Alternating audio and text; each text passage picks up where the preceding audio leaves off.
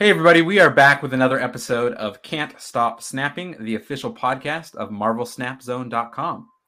And if you're watching this on YouTube, you may have noticed that there's a little bit of a difference. Normally on our YouTube version of the podcast, we've just had a slideshow of images that kind of overlay the audio recording. But this is our first time having actual video feed of myself and the guests, as well as the images of what we're talking about. So if you'd like to actually see us in conversation, feel a little more part of the conversation as you are listening to the podcast, make sure to jump over right now to the Marvel Snap Zone YouTube channel and check out the podcast there. The plan going forward is to have the video present, so we would love to have you check it out on the Marvel Snap Zone YouTube channel. With all that being said, we will jump into today's episode. But before we start talking about our topics, I'd like to introduce our guest, who is a returning guest, Den, a fellow contributor to Marvel Snap Zone. Den, thanks for being here. Thanks for having me. Last time was terrific, so I'm very happy to be back. Yeah, no, you and me were talking this week. We have a couple of things we want to talk about. You just expressed it to me a minute ago. We have some difficult topics we want to cover today, but we're going to try to break it down as best as we can for the listeners and see how we go. So we will start out with our normal topic, which is the newest card of the week, and that is Nimrod. So Nimrod is the season pass card. We just started a new season, Days of Future Past. And Nimrod is a 5-cost, 5-power card that reads, when this is destroyed, add a copy to each other location. I definitely got excited when, this leaked as the season pass card a couple of months ago, because I just love Destroy archetype in Marvel Snap. And so I was very excited to have something that felt different than a lot of the season pass cards we've had lately. But we were maybe a day and a half into having Nimrod in the game. So I want to turn it over to you first, Dan. What are your general impressions of Nimrod thus far from what you've seen? I think from a design standpoint, like flavor-wise, I really like it.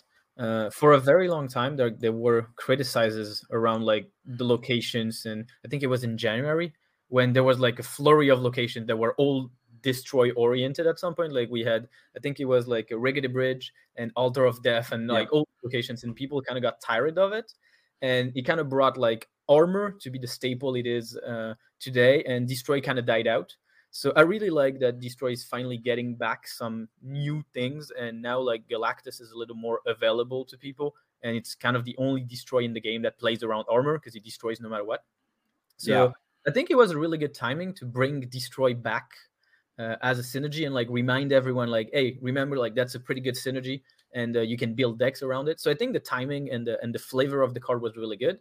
Unfortunately, there are other things that are keeping it in the shadow right now, and that's just unfortunate. I don't think it's Nimrod's fault by any measure.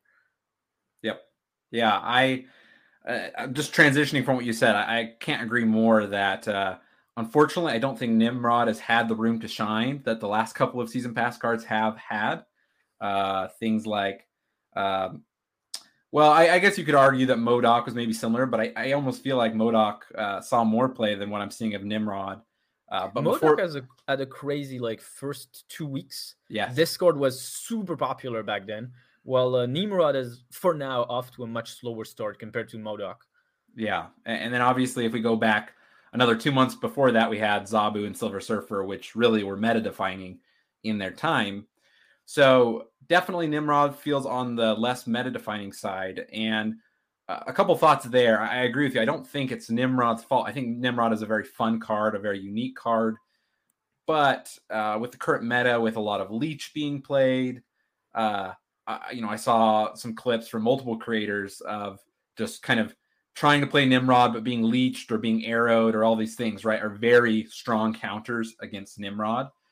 And so unfortunately, people are still playing the decks they were playing the week before Nimrod came into the game. And so those decks just happen to be really great counters to what Nimrod can do, right? Yeah, I mean, it's mostly Leech and I guess kind of other things, not in general, but like other decks and the way they work. Like Aero is extremely popular, which is annoying when you're trying to play Galactus. Armor, we talked about it. Cosmo is also a pretty popular card. Like there's a lot of things that go against Destroy, back from the time where Destroy was arguably the best synergy in the game. And I think it's really the fact that at some point Destroy was the best synergy in the game.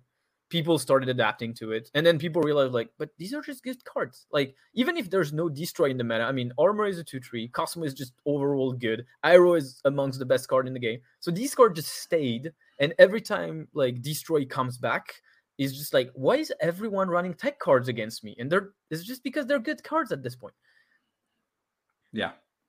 Yeah, it's been a little tough going there for Nimrod, but I would like to talk about what potential does he have, because I still think there are some fun decks that can be built around Nimrod that I hope have even a greater chance to shine down the road.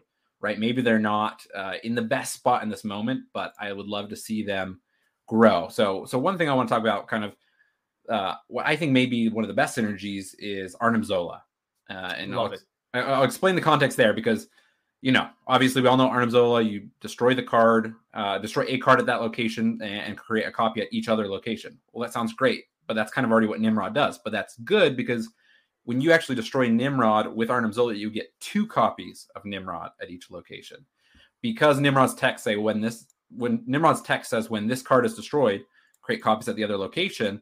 So it's destroyed. It does that, but then Arnim Zola's text will then create additional copies. So especially if you've done something like a Shuri into Nimrod, so you get a 10 power Nimrod, and then you destroy it with Arnim Zola, you're adding 20 power to 2 other locations, potentially on the last turn of the game, which I think that's the most powerful combo I've seen thus far when it works. Now, often somebody arrows on turn 6 and pulls the Arnim Zola to a different location, things like that, or Cosmo. But maybe what other synergies or ideas have you seen people trying out with Nimrod in the last 24 hours? I think definitely by far the most popular has been Galactus. Although unfortunately, I personally don't think he was good enough, and Aero is way too popular, and these kind of cards. I really like Arnim Zola, as you mentioned. I think Electro just loves that Nimrod is just another Arnim Zola target, because we already had the Black Panther synergy. So there's just ways of branching these. So this is something that I think is really fun. I have seen a couple of people try it. I've tried in Deadpool, mainly decks that are able to double destroy Nimrod on 6. Yeah. So because most destroy the cheap ones are 2 or 3, so you try to double destroy. So kind of patterns where you would go Shuri on 4, Nimrod on 5, double destroyed on 6, these kind of things. But kind of the same thing is if you just compare it to Shuri 0, why don't you just do Shuri into Red Skull into copy it at the end of the day? So for now, Nimrod is in this kind of weird place where there are definitely good things to do with the card, but it's just, if you compare it, there's always something that you're yeah, that's just better, unfortunately. And hopefully we should be due a balance patch. I mean, everyone now has asked for it, I think, at this point. And I think when that's gonna hit, Nimrod could be a really, really super fun card to experiment around. Yeah, you make an interesting point. It feels like Nimrod's it does something unique, but you can kind of, in the decks you can put him in, there's other cards that can accomplish the same goals of trying to win locations, right? Shuri 0 being a great example, right? Why not just play what we've already been playing and seen so much popularity with, which is a little sad, right? Because my hope is that each card can kind of be its own thing and really make something unique, right? Not every card's going to do that. We have tech cards. You're never going to have a Shadow King deck, right? That's built around Shadow King as a strategy, right? Because it's just a tech card. But I would love to see Nimrod truly shine, like you say, potentially after a patch or some changes that are made that maybe balance out the counters to Nimrod currently. I'd be really interested to see how that plays out in the next couple of weeks. Yeah, same. Yeah. So continuing on, I think Nimrod's a really interesting card. I'm excited to see, hopefully, it do a little bit better in the future. But the next topic we'd like to cover is some changes made to the game and how certain things are done in the last week. So first off, we'd like to talk about the upcoming changes to featured and hot locations. So this was tweeted out a couple of days ago at time of recording. And there's a couple changes here. One, they have lowered the time for the featured locations when new locations come out normally on, depending on, what time zone you're in, Monday, Tuesday, or maybe, sorry, it's Tuesday, Wednesday. Those will no longer be featured for 48 hours. They will only be featured for 24 hours. This is something we've talked a lot about on previous podcast episodes, right? Like, what if they lowered the time? Wouldn't that be nice? And maybe we wouldn't be pulling our hair out. So I think that was the most obvious change, right? To make those shorter so that, if it's a little bit of a frustrating location, it's just one day and, then it's over, right? But I think the more interesting change to me with this that I didn't see specifically coming is that they are going to be releasing less new locations, is what they've said, per season, right? So sometimes that feature location that's earlier in the week, because the hot location is over the weekend, will be an already existing location. So that one I didn't see as, that one wasn't as apparent to me or necessary to me. So I'm curious your thought on these changes, and especially that second change, if you think that was a necessary change. I think it's maybe like that's a complete guess, but it's maybe so they can have more room to experiment on other topics. Because with the calendar that they fixed, like we were having a new location, a new card, and the location was pretty impactful for 48 hours. But usually, like, locations were either receiving like a hooray from the community, like location is so cool, we have new decks changing the meta, or it was a complete disaster. People were just tweeting out that they stopped playing Marvel Snap for 48 hours. And for cards, it was kind of the same. Like, it was either the card was super expected, people have been saving tokens, and I don't think we've had that too much yet, or it was just people complaining, like, we don't have access to the card, we can't play with it. And I think maybe reducing would give people more time to adapt, more time to prepare, and potentially, like, more time to just get ready for when these kind of things happen, which could be a good thing, I think, overall. And also open other things in the game. Like, I don't know, maybe it's stupid, but I don't know how much time they needed to get all these locations, to patch the game, to do these kind of things that obviously that should be kind of some work. So maybe now they can, I don't know, balance patch more often. Maybe they can work on, like, I don't know, videos to keep us updated, that kind of thing. Like, I mean, it takes manpower to do everything. So at some point, you gotta have your priorities straight. Yeah, you make a lot of interesting points. And I think one of the key things that you said, and I think a lot of other creators have said, and I guess I should preface this by saying, I know they're not like creating the game just for content creation, right? But one of something that content creators have run into is, they get the new card, and of course they want to make videos, they want to stream the new card, they want to do all these things, but then a featured location is the next day, right? And so then it's like, I want to play this card, but this card has horrible synergy in the new location for 48 hours, so I guess I'll play this card in 3 days from now. If they can get the card at all, right? At when it releases, that's a whole nother conversation, and changes are coming there as well. But I think that was frustrating to a lot of people, right? That it was kind of, how does the card come out this week synergize with the featured location, right? Sometimes it was good, sometimes it was really bad, and it just kind of felt like a toss-up of, am I going to be playing this card at the beginning of the week, or am I going to be playing this card at the end of the week? So I think that was interesting. Go ahead. No, I mean, I completely agree with you. It's like, I really like the fact that they were very active, and they were really trying to shake things up, which I think for a card game is the most important aspect of a card game. Like, you want to keep it fresh as much as possible.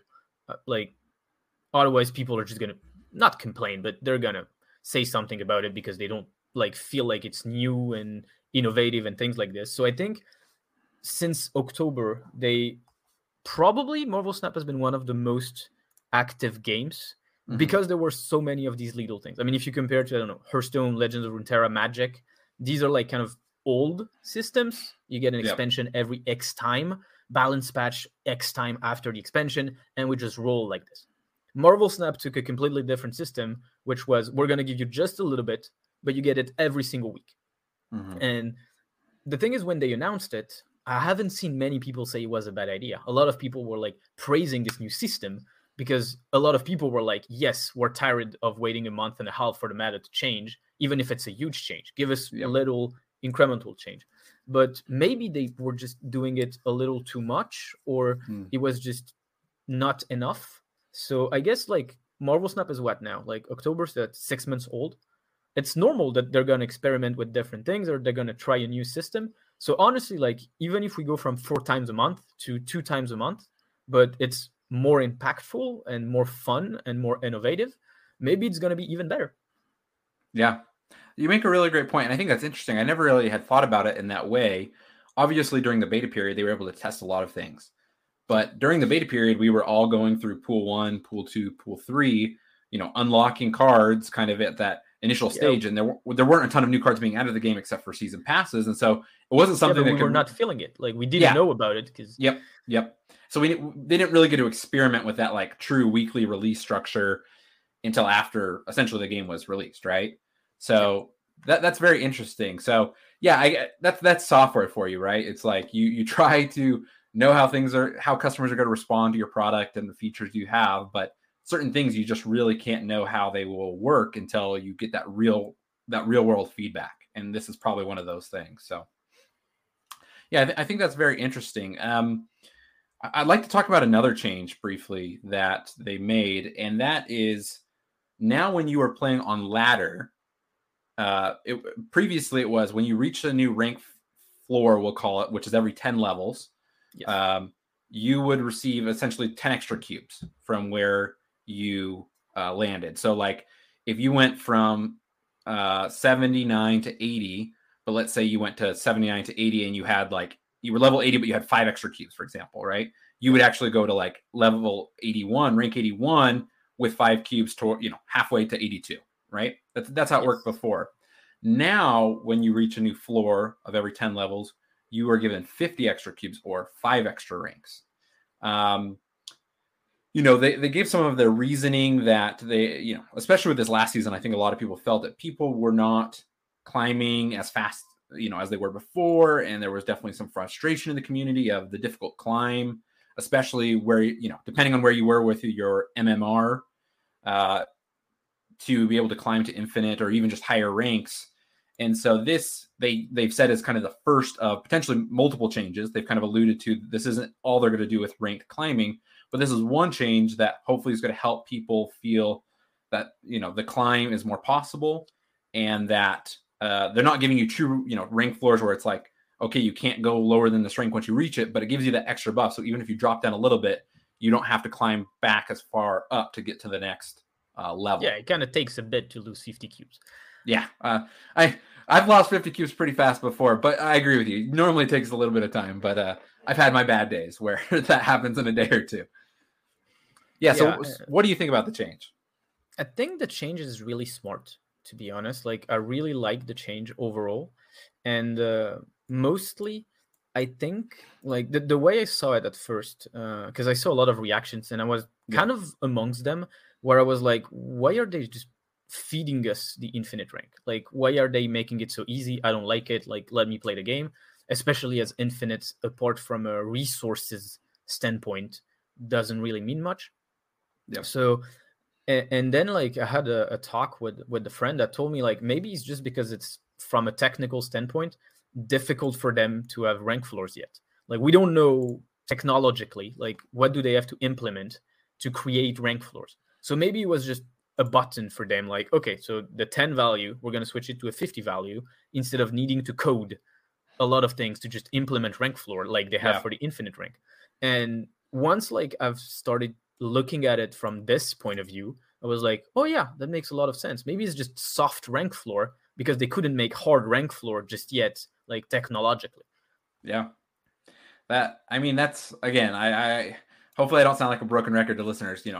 My day job is I work in software, right? I work with software teams. And so like 100%, I mean, often that's how you decide on a solution. You say, well, we could do it this way and spend 6 months, coding up the technology and changing our infrastructure, or we could do it in like 3 weeks and do it this way, which gets us most of the way there, right? We get kind of the general idea and feel. So yeah, that's a really great point. I've definitely seen a lot of people, I guess I say a lot of people that anecdotally, like people are posting online, like I climbed to infinite in, 12 hours, first day, right?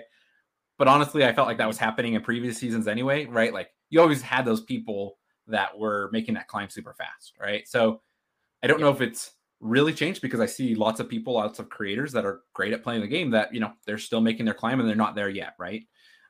Which is not a bad thing. They're still working their way up the ladder. So I think it'll be interesting.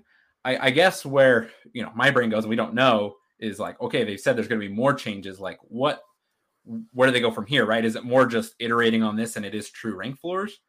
I'm guessing no. I'm guessing there's some other piece to this puzzle that we don't know yet that they are going to do to enhance the experience. And I don't know if you have any thoughts or guesses or anything you'd like to see. I mean, some people are saying like, oh, I think they're going to get rid of bots, right? Or change how bots work on the ladder or infinite, etc. I don't know if you have any thoughts, opinions there, or if obviously this is guesswork. This is complete guesswork, but just curious your thoughts there. I mean, I think we would all love for bots to disappear. I think, like, especially over the last few months, now that we've had people that mainly streamers, and I'm not gonna say, like, I know like some people think of it as a bad way, but because like people that reach like rank, I don't know, 700, 1,000, of course they're playing against bots, and I've seen a lot of people say, but why are they abusing bots? Like, it makes no sense. It's not interesting for the game. Why would you want to do this? And the thing is, maybe they just don't have a choice. Simply because, well, they're streamers. Their job is to create content. So once they reach that point where they face mostly bots, what are they supposed to do? Stream something else for the rest of the season? Yeah. So it's kind of that problem where, I mean, they've committed, they have a community, they have people expecting them to play Marvel Snap. And so, yeah, the solutions are you go back to a new account or you play against bots. Like, it's not rocket science. Like, you either go back to the start of the line or you just push the line even further where nobody is. And so, yes, definitely this month, I think Educated Collins, mostly KM Best, all these kind of guys that have like broken the MMR of Marvel Snap, basically, have said we're not having fun. Like, the people that are abusing bots want the bots gone. Like, we're not having fun. This is not a good experience. So I think it should be amongst their priorities, but at the same time, there's the other part of the players, like those that aren't in these bot MMRs and things like this, that kind of want to climb. And it's a little like sad to say it this way, but sometimes, like when you're facing like the best decks in the game and things like this over and over again, facing a bot once in a while like kind of helps the climb. Yeah. Like, so it's really weird because I feel like on the bot problem, like I think no one is going to say, no, I want to keep the bots. Like, I think everyone wants them gone. But at the same time, if you remove them, I think a lot of people are going to be frustrated because the climb is going to be so much harder, like instantly. Yeah. So it's a double-edged sword, I think. Like, it's really hard to please everyone. The question is, who do we please? And how do we make it that they're pleased, but the others aren't like feeling like left out or something like this? Yeah, I'll be first to raise my hand and say, I am okay with the, I feel good when I get the occasional bot. Maybe I'm having a rough day with my climb and I'm kind of stagnant in my climb, and then I just get that bot that just gives me, 4 or 8 cubes with some bad plays. Obviously that. I realize that, like, if I remove myself from the moment, I'm like, yeah, it was this as fun as like playing against a real person and emoting and like thinking about the strategy more. It's not, right? But like, it definitely feels like, okay, like I'm still making a little bit of progress, even if I'm having a hard time against some of the more meta decks, right? So it's a tricky balance, and this is why I'm glad I'm not a game designer, because I don't know how to solve it, right? I think they're going to try to solve these types of problems that we're talking about, but how they do that exactly, time will tell, and we'll obviously be talking about it when that happens. But I definitely think they have room to grow, room to improve here at all levels, right? For both, they have to look at it from the people that are just starting the game and are learning the game, and the people who are rank 1,000, right? That's the real challenge. Like, you need to please everyone. Yeah. And like, when you have such a system, like their system makes it that you can't come in and be at the same level as anyone else. Like, you have to grind Marvel Snap. Like, it's definitely a grindy system. So when you make a change, you kind of have to think about like, how does people at different stages of the progression are going to be impacted. It's not like every other game where you're just like, yeah, just buy the cards. Yeah. So like I feel like a lot of people are, and myself included, we're coming in with our card game knowledge. We're all going like, yeah, I've been playing for 5 years, I've been playing for 10 years, I've been playing for 20 years. I know stuff. And then and then like at some point we look at like Marvel Snap specifically and we're like, yeah, but that's completely new. I don't know that stuff actually. Like I know card games, but they're like trying. I don't know if people like think they're actually doing it or not, but they're trying to push some boundaries in the card game universe. So that includes like messing up. That includes like trying stuff. That includes like collecting opinions. That's just part of the process. Yeah. And I think they've done a good job of taking feedback, of learning, growing. But you know, as consumers, we all want it now, right? So you know, I see the discourse online. Everybody says, "Why haven't they made this change?" It's because they're not magic, right? They can't just snap their fingers and the changes are made. Some of these things are very complex problems that may require rewriting whole sections of the code that exist perfectly now, but they may have to change working things to fix broken things, right? So, true. And we don't even know what like are the intrications behind, like what contracts do they have with Marvel as a brand or things like this. Like maybe they need to like ask someone at Marvel headquarters every time they want to change the game. We don't know about these kind of things. Yeah. But time will tell. It'll be interesting. Thank you for talking about these, changes. I think it's been an interesting week in the news, kind of the online discourse about these changes. But now I'd like to turn to our final and kind of the rest of our episode, the final segment I'd like to talk about. We're going to do our best here to try to get through as many of the decks as we can here. But many of you have reached out to me about some of the previous topics that me and Den have actually covered together, which is snapping and Marvel Snap. Den and I have had previous conversations a couple of months ago on the podcast about how to snap, when to snap, this idea of like organizing decks by snapping strategies.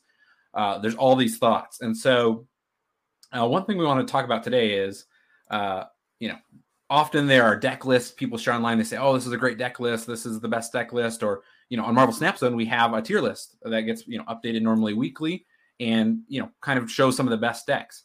Something that people have been asking me about is, great, I have the deck now. I can see that this is the list I should be playing, but how do I snap with this deck, right? Now, obviously, there's no perfect answer to that question for each deck. But we kind of was. Yeah, but we're going to maybe... I wish I could tell anyone, hey, snap turn 3, snap turn 5. Snap. Yeah, so we're going to just do our best to kind of talk about some of the top tier decks from the last couple of weeks, and some general ideas, guidelines, principles, thoughts on how a snapping strategy could work for a deck like this. So we will dive in here with our first deck, and that is Lockjaw Thanos, right? So this is currently, from the last update to the tier list from March 1st, this is what sits atop the tier list, is the Lockjaw Thanos deck.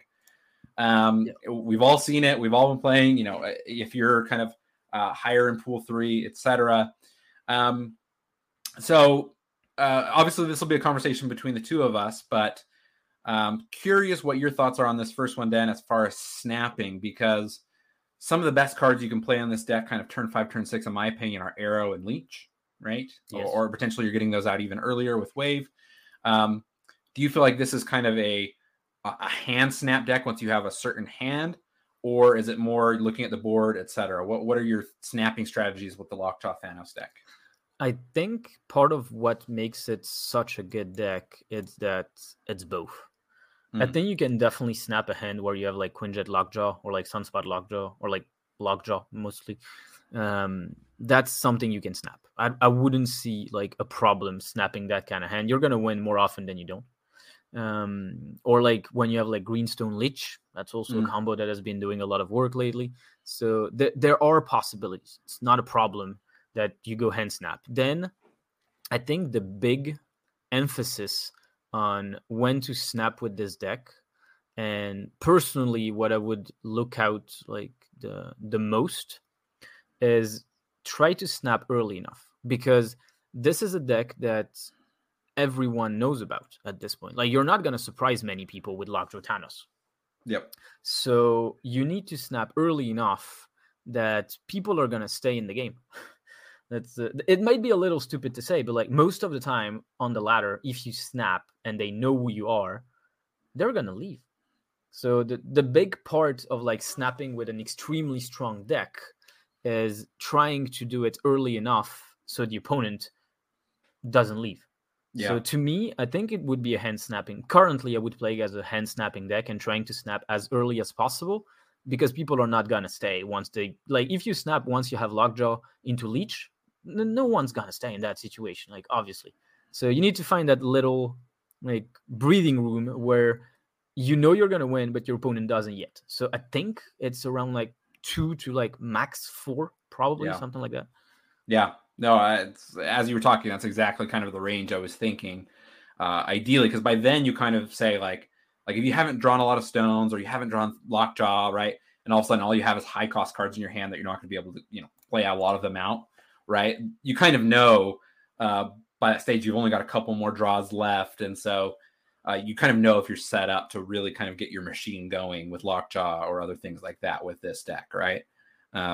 Yeah, so interesting thoughts on the Lockjaw Thanos deck. Next on the tier list currently is the Shuri Zero deck, right? We've already talked about this in some of our previous conversations talking about Nimrod, but man, this is a powerful deck. And my guess is you feel similarly about this as kind of a hand snap combo. That's at least how I play this deck, right? If I am on, turn 2, 3, 4, kind of that middle range again, and I have Shuri plus a big card I can play with Shuri plus like Taskmaster in my hand, it's an easy snap, right? But I guess I'm curious, that's my initial thought, but do you feel differently? Because I know some people maybe aren't snapping unless they have armor and Cosmo they can put out on the board to kind of protect themselves. It's not difficult to say, but yeah, once again, like we're kind of in a situation where you want to snap early enough so they don't leave because they just figured out you have Shuri and Red Skull and that kind of stuff.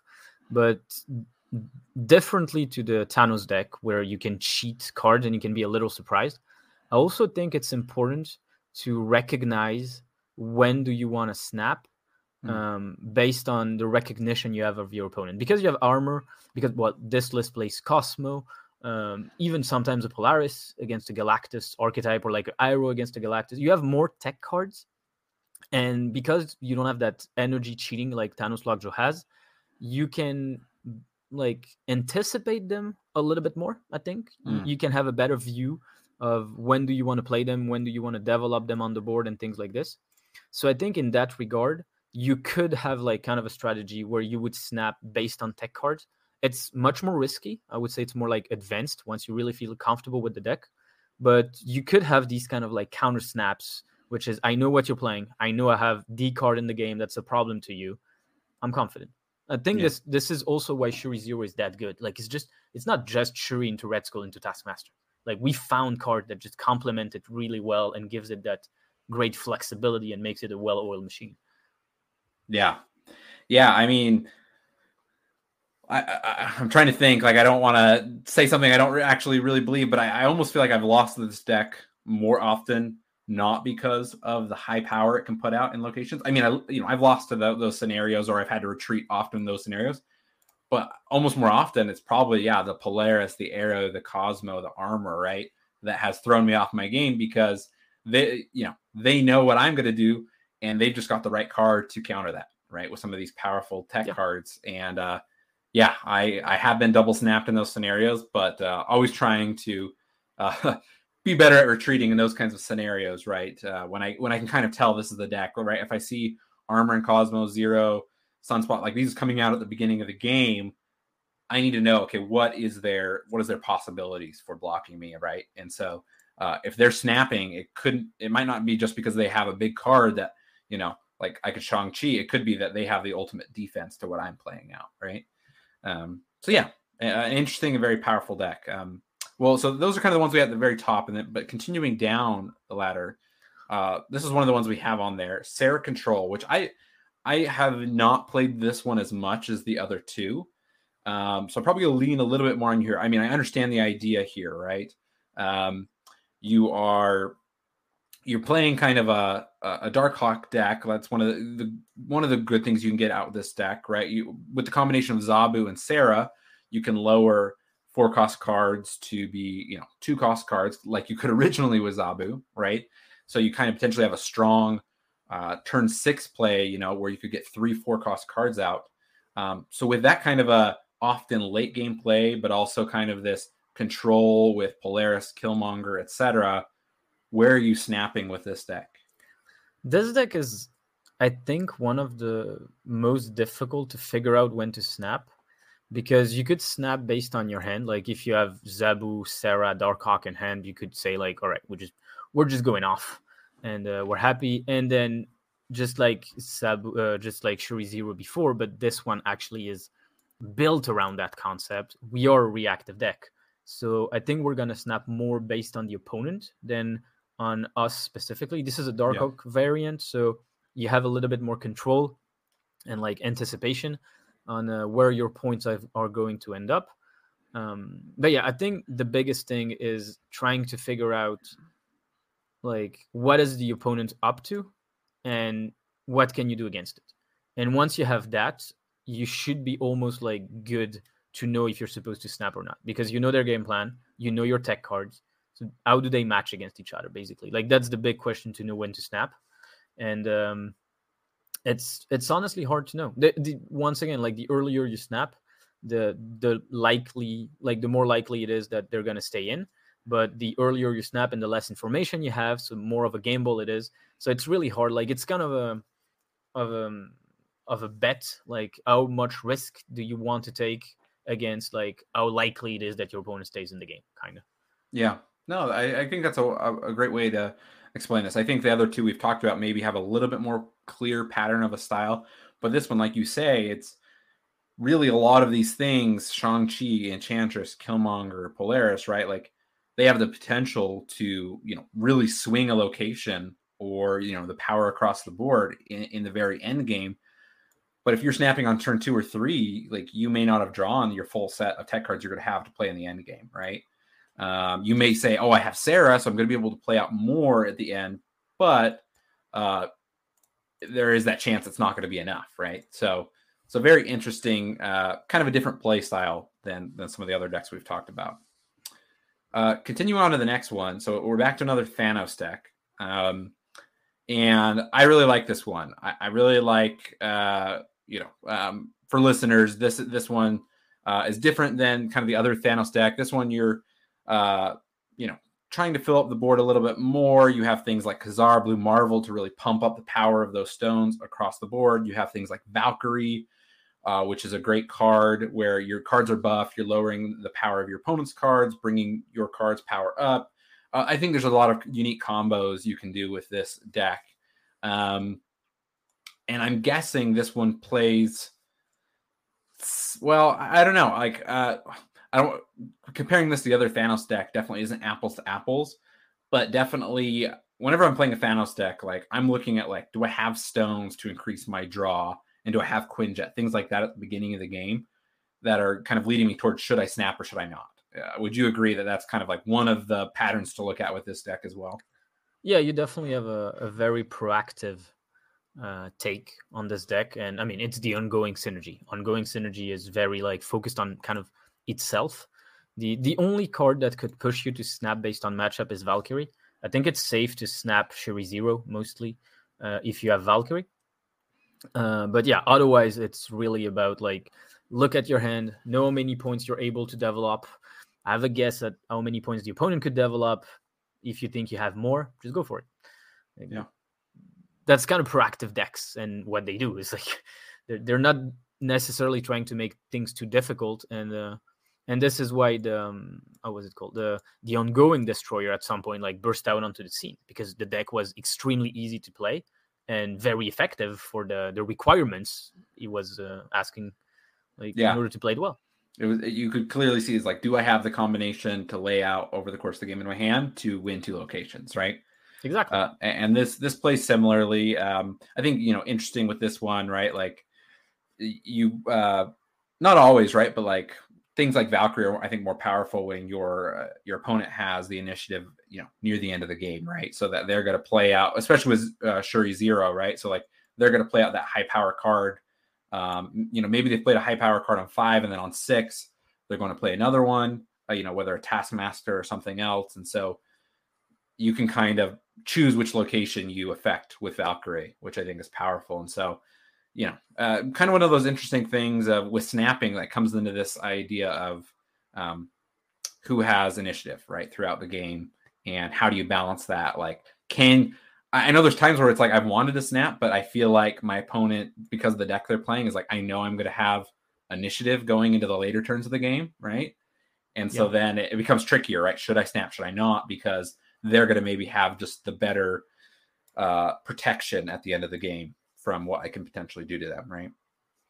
Yeah, I mean, this is kind of the thing with proactive decks is you're coming in with a game plan and you're kind of pushing for that game plan to work. If your game plan doesn't work, your deck crumbles like quite easily. So it's a difficult line to walk, but I think it's also quite like rewarding to be able to get those reads.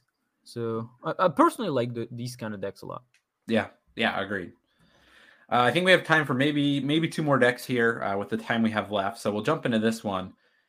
So this is the old Electro Ramp Sandman, which really has seen more play. I mean, this particular build, we're looking at Sunspot, Iceman, Ebony Maw, Electro, Wave, Leech, Black Panther, Sandman, Arnim Zola, Dr. Doom, Odin, and America Chavez. For those who are only listening, this has seen, I'd say a fair amount of play since the changes to Sandman in the last couple of weeks, which brought his cost up, but also his power, retaining his ability to you and your opponent can only play one card per turn. So I'm guessing if you can Electro Wave into Sandman, depending on the deck you're playing against, that's a pretty easy snap combination in my mind.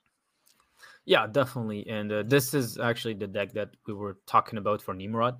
I think this is a very easy inclusion for Nimrod, where you would just put Nimrod on turn 5 and have Arnim Zola and then Odin, which is basically a second Black Panther. This is another very proactive deck. And once again, like the snap is a lot, if not almost only about once you figured out that your game plan is going to be good against your opponent, you need to snap. Yep. Because you almost need to snap before you get to Electro, because once you have Electro down, everyone kind of knows what's gonna happen afterwards. So they have the punish or they don't. It's very reductive to say it this way, but it actually kind of is the way it's going to go down. Yeah. So I think it's very much a hand snapping deck because you're not very flexible. You don't have many tech cards. There are different ways of building the deck to include more tech cards if that's what you fancy. But these are parts of the deck where I think it's absolutely not worth it trying to make it complicated. Like, you have a deck and just play what the deck gives you because that's how it's built. Yeah. No, that makes a lot of sense.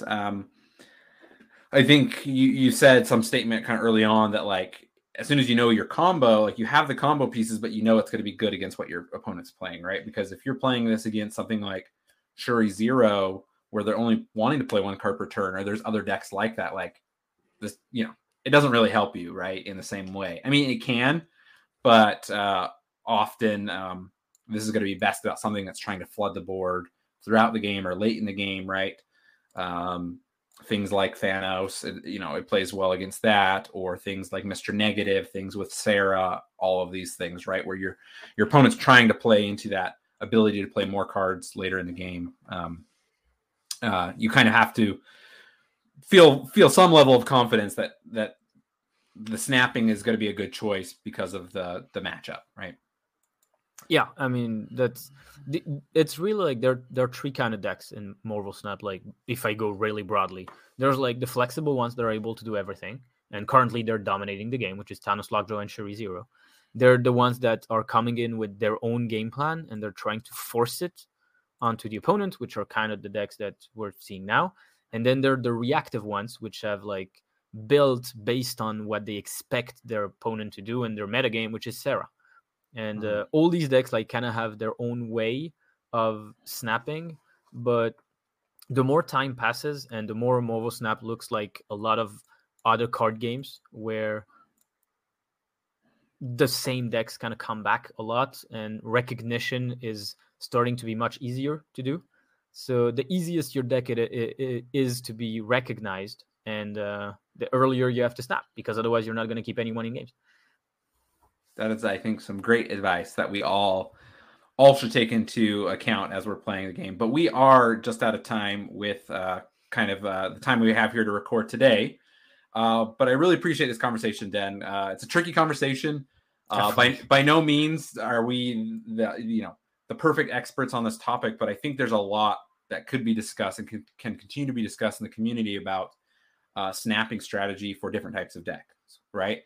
In a lot of ways, we've learned so much with Marvel Snap, but I still think as the game continues to grow, there's still so much we can talk about and strategies we can discuss with this. Yeah, I mean, Marvel Snap at the end of the day is still very new. Like it's still a game that I don't think anyone has like finished Marvel Snap. Like I don't think anyone can say, yeah, I think I'm done with the game. I know everything there is to do to know and everything. And I mean, the day someone's gonna say that is probably gonna get hit with a balance patch anyway. So he just gets to relearn everything anyways. So yeah, I think like there's definitely a lot of things that can be done, whether it's in the snap strategy, in the deck building department. Like I think the game is much deeper than we want to allow ourselves to believe that it is. So yeah, like let's try stuff. Let's be creative, and especially in the snap department. Like snapping is as much as like us as players, it's also our opponent is involved in our snapping, because it's do they accept it or not. So we have to think about how they're going to see the snap. Otherwise, like it's never going to work. Yep. Constant retreats. If you snap at the inopportune times, right? So exactly. Well, thank you again for being on the show this week. Really appreciate it, and we hope to have you back again soon. Whenever you want to have me. Like I'm having a blast every time. Awesome. Okay. Well, listeners, thank you so much for listening. If you're watching this on YouTube, thank you for kind of checking out this first time where we have videos as part of the podcast. So make sure you are subscribed to the Marvel Snap Zone YouTube channel so you can catch us every week. And as we ask every week, if you are listening to this on YouTube, please leave a like, a comment, all of those great things so that we can get more reach, more people coming back. And if you were listening to this on a podcasting platform, please leave a rating so that we can get more people finding our podcast and kind of servicing the podcast on those podcasting platforms. With all that being said, we thank you for listening, and we will catch you in the next episode. Thanks.